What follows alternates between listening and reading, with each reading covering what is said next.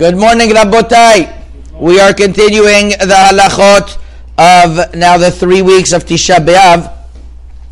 There is a question: what are the children obligated to follow during these times of the 3 weeks? The fast of Tishea Be'Aav, the fast of the 9 days. The fast of Yud Zayin B'Tammuz, as well as the laundry and wearing the shoes.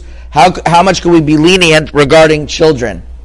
So there's a very interesting halacha regarding the 3 weeks that the Mishnah Berurah brings in the name of the Magen Avraham in Siman Taf Kuf Nun in Sivkatan Hey. He says children that they are already of the age that they know how to mourn, even though you're not obligated to teach them, which is interesting because usually you're obligated to be mechanech, to teach your children. Nevertheless, even though you're not obligated, and even though they don't even have to do a small, a few hours of a fast like we do on Yom Kippur, nevertheless, it's proper that they should only eat basic foods of bread and water, or anything else very bland, so that they should be like part of the tzibur being mitabel. So it seemed to be that the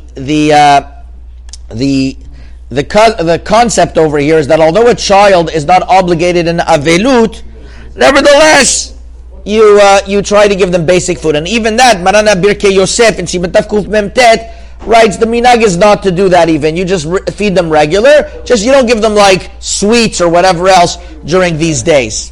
But what you do see from over here is that Tishea Be'Aav and Ta'anit is different than Yom Kippur. Whereas Yom Kippur there's halacha of training children not to eat the whole day. Rather, we make them fast a little bit, called Ta'anit Shaot.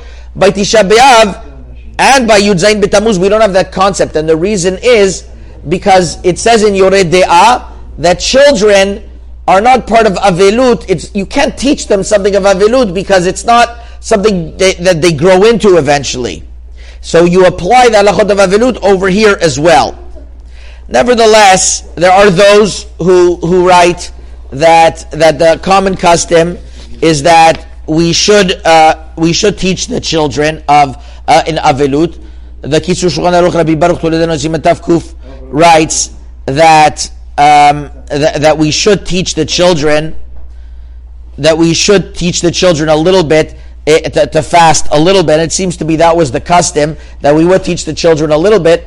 And if that's the case, also things regarding Avelut, giving them fresh clothing and things like that, we also minimize during Shavua Shechal. But whatever the adults do, we should try to do for the children as well. However, it's not the same level. There are poskim, Rabben Zion Abba Shaul, and others that say that you don't have to train the children at all. They could wear leather shoes up until 13 years old. They could wear, they don't have to fast at all.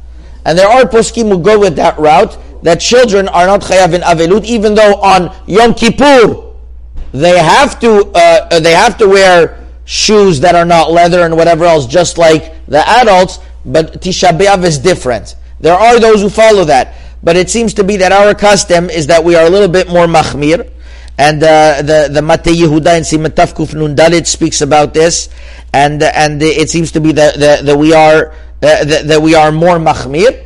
But to remember, since it's not as stringent as training children in other areas, so wherever there's a reason to be lenient, for example, if a child has a very hard time not having meat and it's going to hamper his growth, so if he's under the age of chinuch, for sure one could be lenient.